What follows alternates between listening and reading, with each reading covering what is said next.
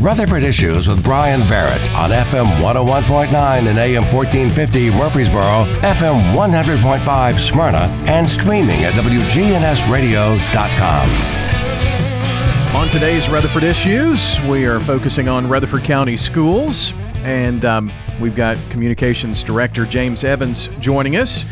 We typically have, every month, Rutherford County School Board members, but we're getting ready for a big transition with our school board, aren't we, James? We sure are. So we had the elections, obviously, earlier in August, and we have 3 new board members coming on to the board, and they'll start officially September 1st, which is next week. Their first meeting is September 13th, and they're going to have a special called meeting that night to decide who will be the chair and vice chair. Well, I know that has to be every school board member that's come on here and mentioned their time on the board. It's like information is, it's like drinking from a fire hose. I mean, what you have to learn and know and that kind of thing to being a new board member. I've worked with a lot of different school board members, and every one of them have said after they've been on the job for a few months to a year, they didn't know what they didn't know until they got on the board. There's just so much about public education between state requirements and federal requirements and everything else that factors into it. It's the first few months is a huge learning curve for them, I think, and they always gain an appreciation for what the teachers and the schools go through to operate a school system. I would think that when you talk about change of this level with 3 new board members, people will automatically assume, well, we're going to be able to do this and that, and you mentioned federal regulations and state regulations. There are reasons why things are done the way that they're done. There's not a whole lot of leeway for the most part. Well, yeah, and Dr. Sullivan's our new director of schools, too. He's been actually providing some information to the board members to help onboard them and answer any questions they have. And I think that's been really beneficial because they've been talking about how do budgets work. And there's multiple budgets that actually make up a school budget. You've got your capital budget, which is for your building program, and your maintenance budget, your actual operations budget, your cafeteria budget. All those things are separate, and they make one big puzzle once you put them together. But you're right. You assume that when you see the size of our budget, there's a lot of leeway, but there's not really a lot. There's usually about maybe 10% that has a little bit of wiggle room out of the whole picture. And just the requirements, number of teachers per kids in classrooms. I mean, anything that you can think about, there's probably some kind of federal or state statute. Yeah, so most of our budget, a huge portion of our budget is driven through payroll because we have to have so many employees and teachers per the number of students. And so, of course, that is, as it should be, is a majority of our budget. We're hiring people to teach those children. And so when you figure in benefits and salaries and things like that, that is somewhere around 80% of our budget.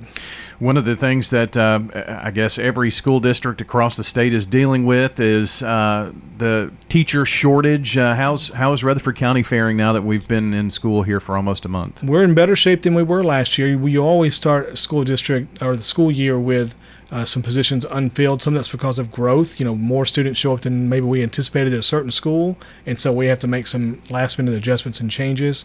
But everyone's also competing right now because the universities, fewer people are going into education, and so there's a much smaller pool of potential teachers for everyone to fight over in the district or in the state when it comes to the school systems. And with us being the fastest growing in the state, we have a lot more positions to fill typically. And so we've got, I think we're down to about 20 positions that they're still working on to get filled. And then we also have some internal programs that help us grow our own so we can help our classified employees transition to become teachers and get their teaching license.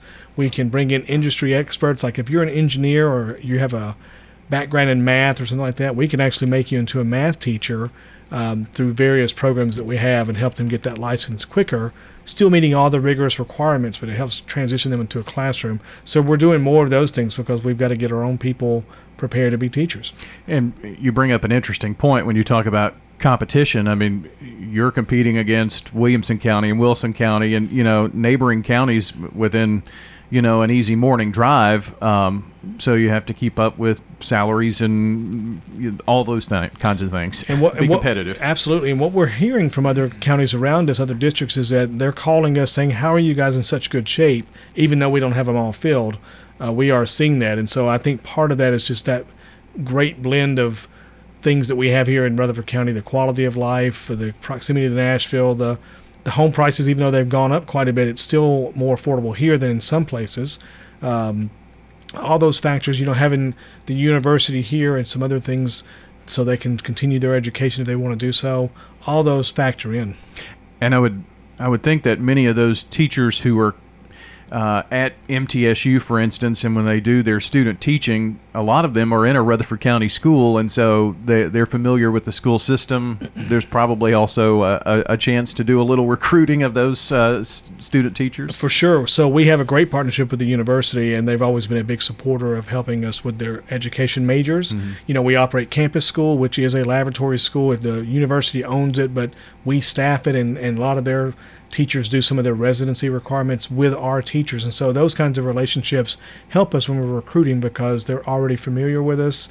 And like you said, we also place a lot of student teachers from the university program into our schools. And so they already developed those relationships with administrators and with students and parents and fellow teachers. And so that gives them, that pipeline right into our school system when they graduate and are ready to enter full time. Well, I wanted to mention that because, it just seems like every news outlet is reporting about the teacher shortage, and, Rutherford County is, I guess we could take from that, well, Rutherford County's in that same boat, but we're in pretty good shape, you say. Yeah, I'm not going to sugarcoat it, though. There is absolutely a teacher shortage. Sure. We are seeing fewer teachers come out of the universities, and so with our region growing as much as it is, the Nashville region, we need more people to go into education, and it's not just teachers. We need custodians. We need education assistants and things like that. We have a lot of food service, a lot of positions open that we need to fill, and so I think it's a great place to work, especially if you have kids in school, because if you're a school-based employee, you're on that same schedule for the most part. So you get the same breaks as your children, like fall break and winter break, the holidays. And so it helps those parents, be in the workforce, but also manage and balance their family time as well. Mm-hmm.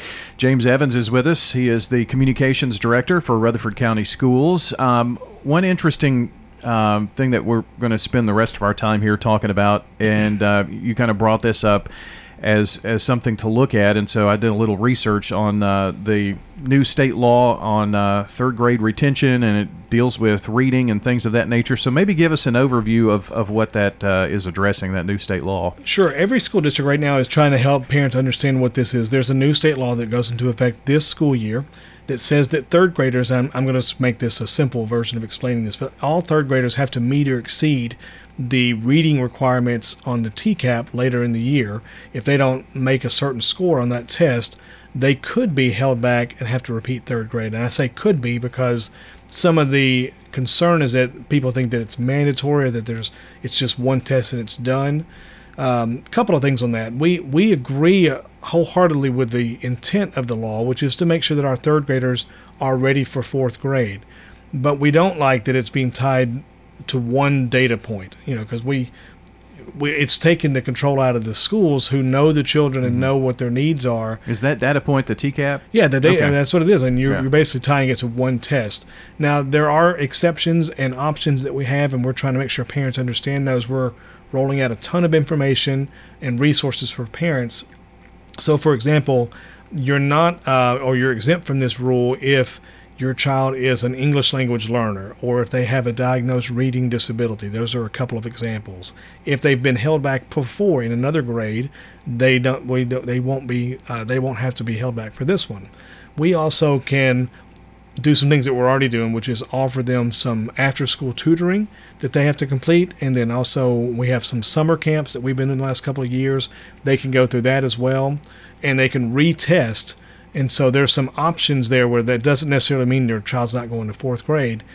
There's just some things you have to go through to get them. It means that they have some weaknesses they need to shore up.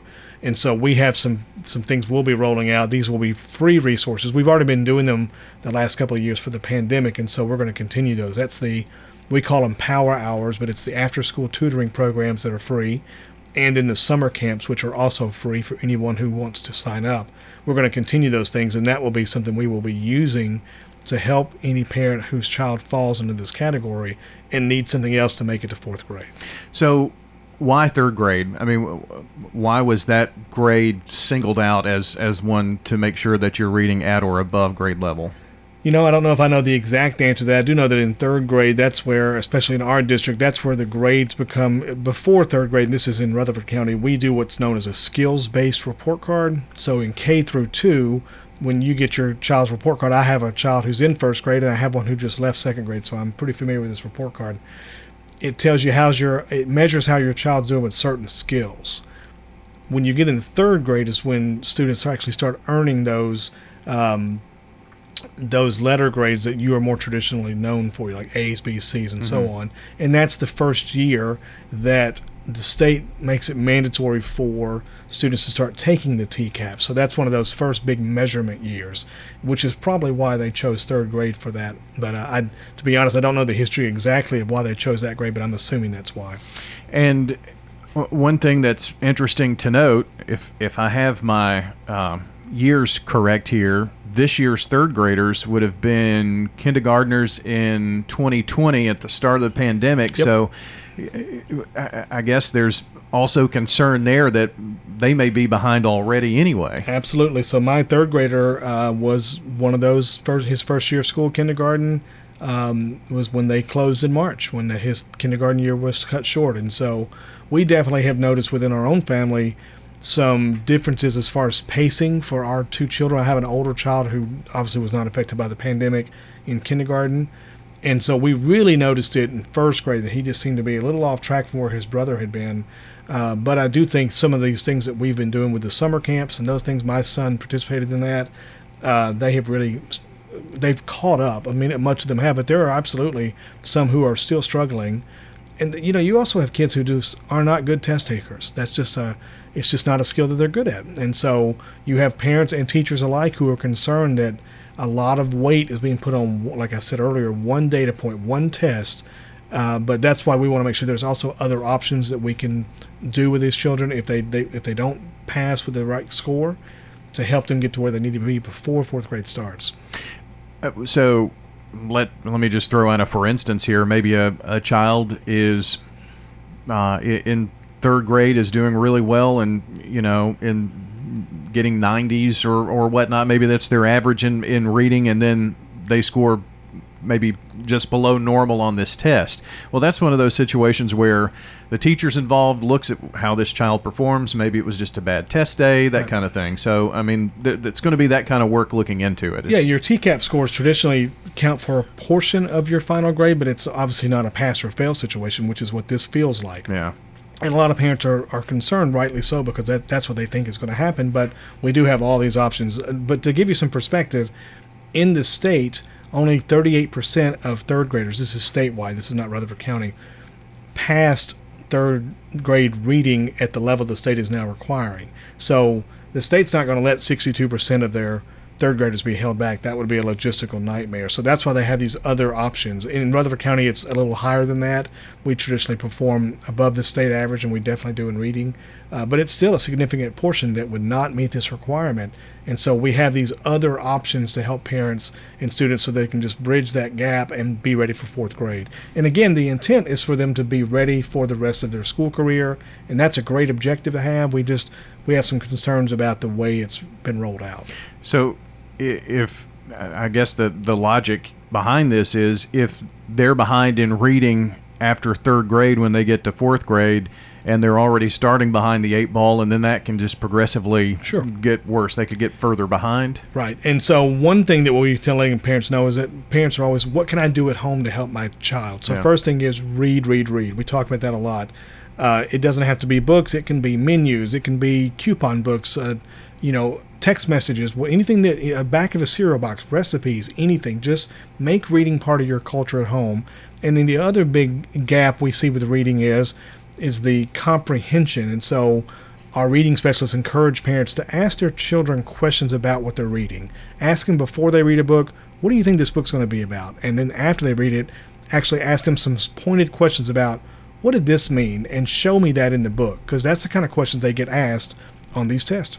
I would think if whatever your child's special interests are, whatever let's say that they love baseball, then reading about baseball and the game and the Major League Baseball, those kinds of things, whatever they're interested in, they're probably more likely to read, I guess. Yeah. So my middle son is into Five Nights at Freddy, which is not my favorite thing for him to read, but he loves it, and so we got him a book for his birthday, and he's just pouring through it. But I've been able to sit down with my wife and I. We sit down and we'll read a few pages ourselves, and then we'll say, who's the main character in this section, and how do you know that? And make him actually go through the text and point out sentences of, oh, it's right here. Oh, here's where that creepy environment was. Here's what makes it creepy. Because that's the kind of questions the test will ask. Prove what you just read. It's testing for comprehension. Did you just do more than just leisurely reading it? You're actually gathering information from the text, and that's what it's looking for in it. And it's just a new way of looking at reading.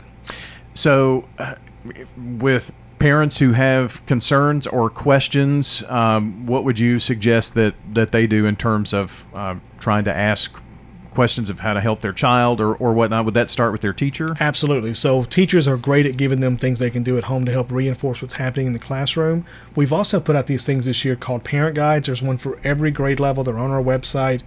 If you want to know what's my child covering in third grade or second grade or any grade, they can open this file up, download it. It tells them exactly what they're learning in second or third grade or any grade and what they can be doing at home to reinforce that.